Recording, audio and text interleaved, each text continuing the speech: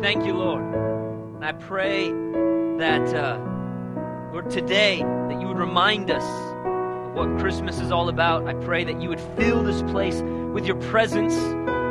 Lord, that every heart, Lord, would be touched by the reality of your love, the reality of your goodness. And every heart would be open to the gifts that you want to pour out. And so, Lord, even right now, we just come before you and we thank you and we open our hearts to receive what you have for us today, what you want to say to us right now. We open our hearts to you in the name of Jesus. Amen. Amen. Well, go ahead and take a seat, if you will. And Merry Christmas. For those of you who don't know, my name's David. I'm the pastor here. And I want to share with you this morning briefly about one of the main reasons for Christmas, one of the main purposes. I want to remind us today as we head into Christmas a few days from now. I'm pretty excited. I love Christmas, and I love singing these songs, Christmas songs, because they remind us of who Jesus is and what he's done. If you have a Bible, you can turn me to John chapter 1, but I wouldn't worry about it too much. We're going to put the scriptures up here on the screen. I know maybe you got a fork in one hand, and or maybe you're all done, I don't know. But in John chapter 1, the Gospel of John tells us who Jesus is and why he came. And the Gospel, it reads this way, starting in verse 11. He, referring to Jesus, was in the world, and the world was made through him, and the world did not know him. He came to his own, and his own did not receive him. But as many as received him, to them he gave them the right to become children of God, to those who believe in his name, who were born not of blood, nor of the will of the flesh, nor of the will of man, but of God.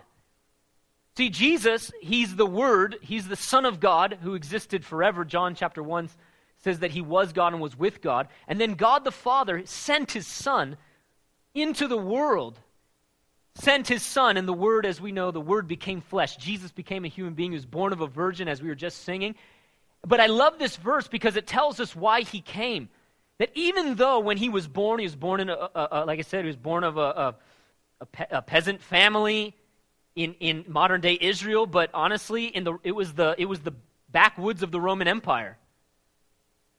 He was born in a stable, and nobody recognized, for the most part, who he was, except some shepherds and magi who came and visited him. But so much of the world has missed that this is God's Son who's come to reconcile us back to God.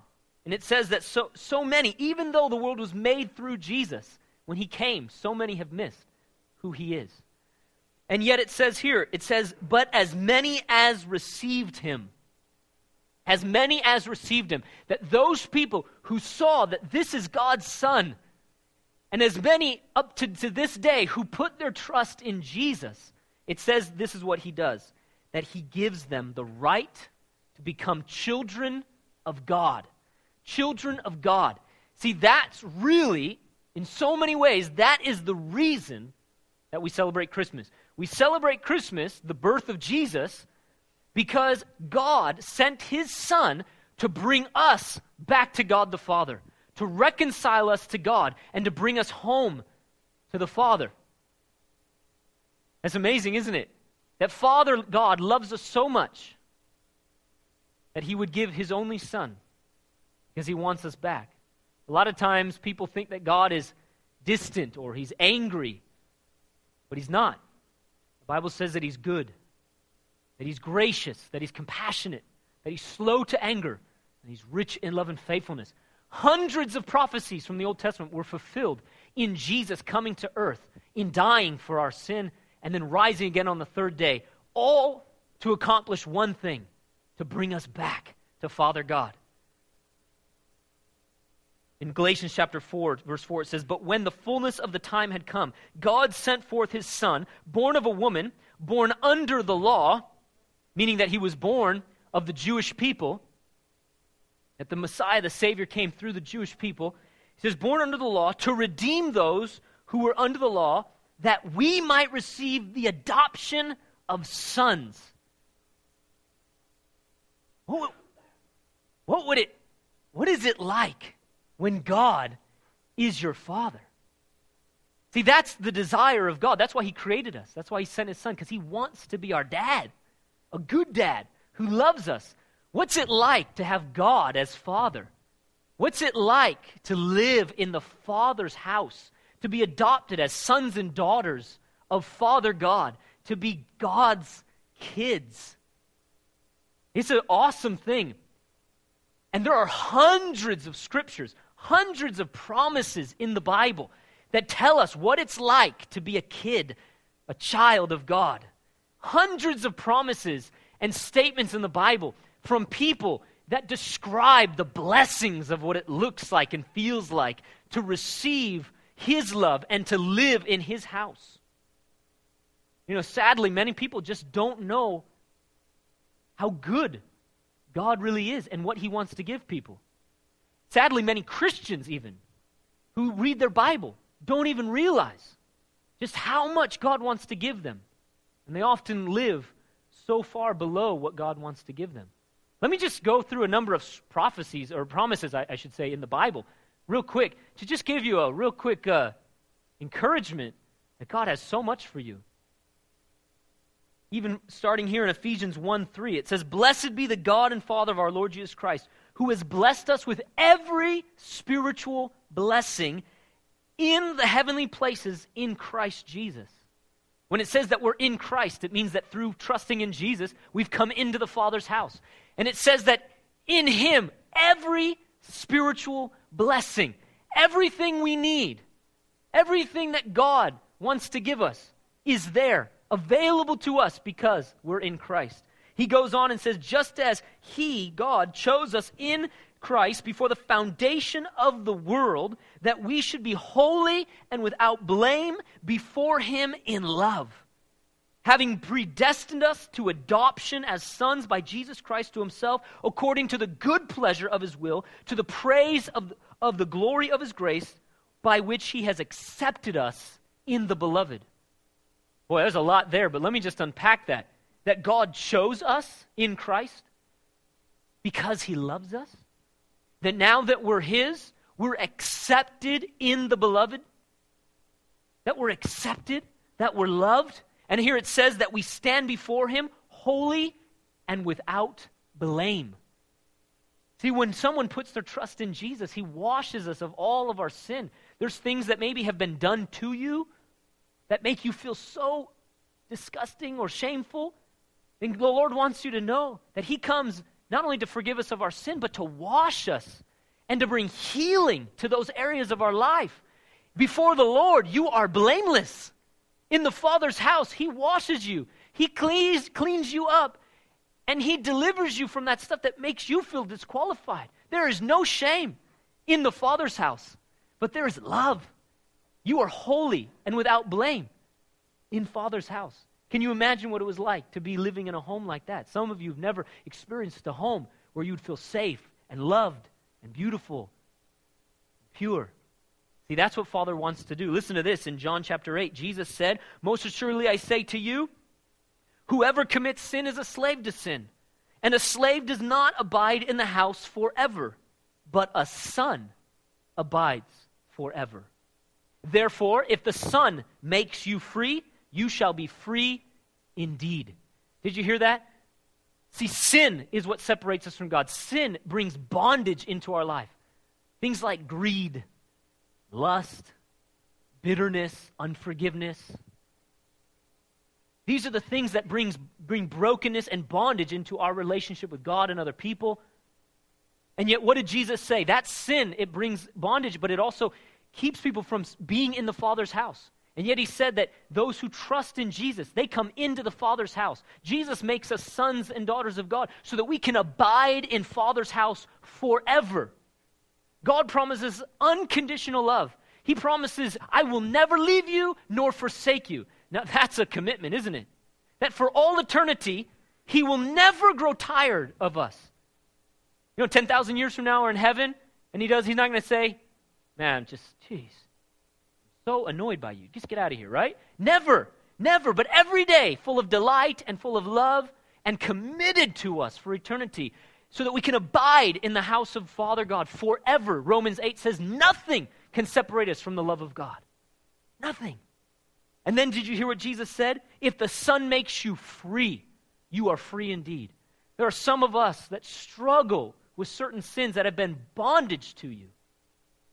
And do you hear what Jesus is saying? In the Father's house, there is freedom. Freedom. Victory over those sins, over those things that have kept you stuck in things in your life. In the Father's house, there is forgiveness, there is acceptance, there is love, and there is freedom. Listen to a few more. Listen to this. Not only are you a son or a daughter of God when you come to God through Jesus, but we're heirs. We inherit all of those spiritual blessings. It says that if God is for us, who can be against us? In Romans 8, he who did not spare his own son, but delivered him up for us all, how shall he not with us freely give us all things? Or in 2 Corinthians 1:20, for all the promises of God in him are yes, and in him amen, to the glory of God through us. What this is saying is that because we're in Jesus, all of the promises of God, all of the things that God has said in his word that are available to us, we have access to them. Luke chapter 12, Jesus said the Father delights to give you the kingdom. Delights to give you the kingdom. All the promises of God are yes and amen in Christ Jesus. If he gave his only son so that you and I could come back to God, how much more would he give you everything you need? Everything. And let me tell you, I don't have time, nor do you, for me to go over all the promises of God that are yes and amen in Christ Jesus today. All of the promises of God. He promises to be faithful to us and fulfill those things in our life. Even listen to this one in Philippians chapter 4. And my God shall supply all your need according to his riches in glory by Christ Jesus. The Lord promises that in the Father's house, he will take care of us and provide for our needs. There is no reason to ever live in lack when we live in the Father's house. Listen to Psalm 34. This is King David. This is somebody who's lived in the Father's house. He says this in Psalm 34. He says, I sought the Lord, and he heard me, and delivered me from all my fears. They looked to him and were radiant, and their faces were not ashamed. There is no want to those who fear him. The young lions lack and suffer hunger, but those who seek the Lord shall lack no good thing. In the Father's house, there's no lack. There is no lack in God's kingdom. There is no lack. Even financially, the Lord promises to take care of all of our needs. Did you hear what it said? That there is no want to those who fear him. To those who put their trust in him. Walk in his ways. That's what it means to fear him. No lack. Or even Exodus 23:25. Listen to this. So you shall serve the Lord your God, and he will bless your bread and your water, and he will take sickness away from the midst of you. No one shall suffer miscarriage or be barren in your land. I will fulfill the number of your days. These are promises in the Word of God that God makes to those people who would trust in him. Do you hear what it says? If you'll serve me, he says, I will take sickness from the midst of you. I will heal diseases in you. One of the reasons why Jesus died on the cross, the Bible says, by his stripes we are healed. That in the Father's house, there's healing. There's freedom. There's forgiveness. There's wholeness. I could go on and talk more about God's love. The fact that we have peace with God, so that he's not angry with us anymore, but he delights in us. The fact that there's joy. Psalm 16 says that the author says, because I've set the Lord before me, he says, my body is at rest. I shall not be moved. And there's fullness of joy in his presence. See, in the Father's house, there's this peace. There's a confidence. And there's a joy that brings rest to us. We don't need to worry. And we don't need to fear anymore in the Father's house. You know, a lot of times when I share these promises with people, even though they're yes and amen in Christ Jesus, so often people feel like, man, that's just too good to be true. Or our experience doesn't line up with that. Our experience sometimes doesn't line up with what it says in the Word. But that's why He gave us the Word. Did you know that? Because His Word is an invitation to trust Him and to believe Him rather than our experience. And so often I read those kinds of promises, and many a times we just don't feel worthy. We feel disqualified. Let me share a story with you. It's about a young boy named Mouse. That's what they called him. He was a young boy who grew up on the streets. He actually didn't know his real name, nor did he know who his mom and dad were. He grew up alone. He didn't even know what a bath was, what a kitchen was, or a couch. To him, a bed was a dirty floor, a blanket was a cardboard box, and a house was just something you weren't allowed to enter into. He reasoned to himself that he was unwanted. Like the trash that he rummaged through, he felt he had been thrown away. Mouse reasoned he wasn't worthy of a home or a family. He'd never known what a hug was.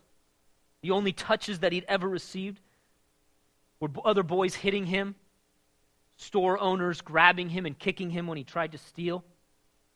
Mouse was always hungry. He had never known the sensation of being full. And he was always sad. He had never experienced joy. One cold winter day, a young man walked up to Mouse while he was rummaging through a trash can. "Hi, my name's Joseph. What's yours?" Mouse looked up at him, said, "My name's Mouse." Joseph said, "Nice to meet you, Mouse. Would you like to come home with me? Have some food?" Mouse thought for a little while. Okay. Sounds good. So Joseph and Mouse went off to Joseph's house. When they arrived at Joseph's house, Mouse was totally overwhelmed. A number of boys and girls came running out to meet him. They looked clean, happy, and they were kind. They embraced him and they welcomed him, and they took him by the arm and said, "Come here, we'll take you upstairs." First, Mouse hesitated, not feeling like he could go into the house, but the kids urged him to come in. He didn't feel like he had a choice, so he went with them. Once inside, he felt warm air, and he realized for the first time how cold his hands were. He smelt something sweet in the air that he'd never smelt before. It smelled so wonderful. They took him upstairs, and the other boys showed him where the bathroom was and showed him a bath that had been made, and they let him take a bath. It was the greatest feeling he'd ever felt. And then after that, they showed him some clean clothes, and he got dressed. And then they took him downstairs to the kitchen. And there before Mouse, something he'd never seen. A whole table full of kitchen, and everyone pulled up the chairs, and everyone started eating dinner together. Other boys and girls, and Mouse, and Joseph and his wife Marie were there. And they were all laughing and talking and passing food. Nobody was stealing. Nobody was hoarding. But please, can you please pass the butter? Can I have more rolls, please? Thank you very much. To Mouse, it was like a dream. Everything just felt like, when am I going to wake up? And of course, Mouse ate as much as he could till his stomach was hurting. And after dinner, the other kids went off and played, and Joseph and Marie came up to Mouse and asked him, "Did you like the bath and the new clothes? Did you like dinner?" And Mouse said, "Yeah, thank you, I did." And Joseph and Marie said to him, asked him, "Would you like to stay the night?" And explained to Mouse. They said, this is an orphanage that Joseph and Marie we run. And these other boys and girls, they don't have parents, and we're here to love them and take care of them. We'd like for you to stay with us tonight. And honestly, Mouse had no idea what they were saying. He didn't know what an orphanage was. He didn't really understand what they were saying. But he understood that they were inviting him to stay the night. And Mouse said, well, no thank you, ma'am. No thank you, to Marie. And as he was about to leave, Marie went over to him and gave him a big hug and handed him a bag of food. And with a tear in her eye, she knelt down and she said to him, she said, wouldn't you just stay the night? Didn't you enjoy being here? And Mouse thought about it for a second. He'd never experienced such love. He'd never experienced a warm bath. He'd never experienced a real bed. And he thought, well, that might be nice. But then fear came over him. He dropped his head. He said, but I'm not like the other kids. I'm just a street kid, he said. I'm a no-good scoundrel. Good for nothing. Joseph and Marie looked at each other because they'd heard those words before. They knew that Mouse had grown up hearing those words. Joseph knelt down next to Marie, and he looked Mouse in the eyes, and with a very gentle but strong voice, he said, you listen to me. You are a good and special boy. We'd love for you to stay here. All the other boys and girls, they came from the streets too. They felt the same way you feel right now. But do they seem happy? Mouse said, well, yes. And Joseph said to him, wouldn't you just stay one night? What's the worst that could happen? And Mouse said, but I don't belong. And Joseph said, but you do belong here. Would you please stay the night? And finally, Mouse said, okay. 10 years later, you wouldn't recognize him. Tall, kind-hearted man. Changed his name to Stephen. Studying at the State University to be an engineer. His life was transformed because he chose to stay the night. See, a lot of us can't relate to Mouse in the sense that we don't feel physically hungry. But a lot of us, we can relate to Mouse because a lot of us feel spiritually empty. Many of us, when we hear about things like God's promises and God's love and peace and joy, we say, that sounds nice, but I have no idea what you're talking about. And many times, even when we experience or hear the good news, we feel disqualified or unworthy or like we don't belong. Many of us are like Mouse, where we'd rather embrace the familiar and take the risk to receive all that God has for us. For you, it might be, maybe you never grew up in a safe home. Maybe you never grew up with a parent or a parent that said they were proud of you.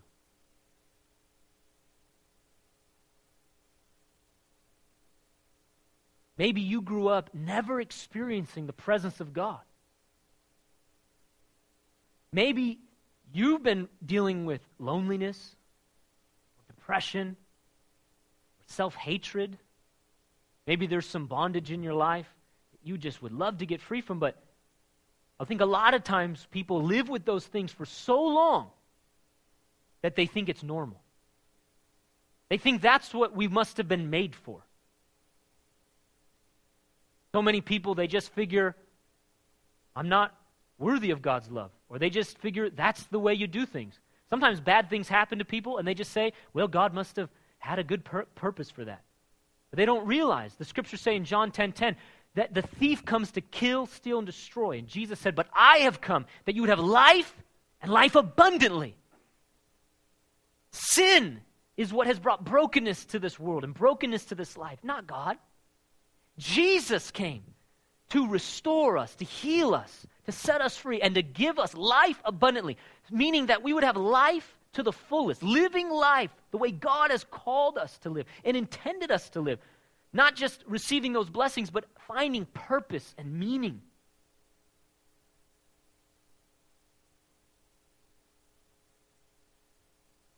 It's really that sense of unworthiness or that lie that God is distant or angry that would keep us from God.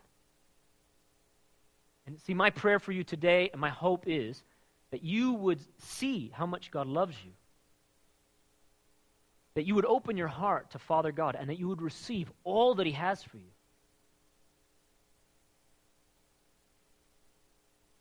And I'll tell you, it doesn't stop today.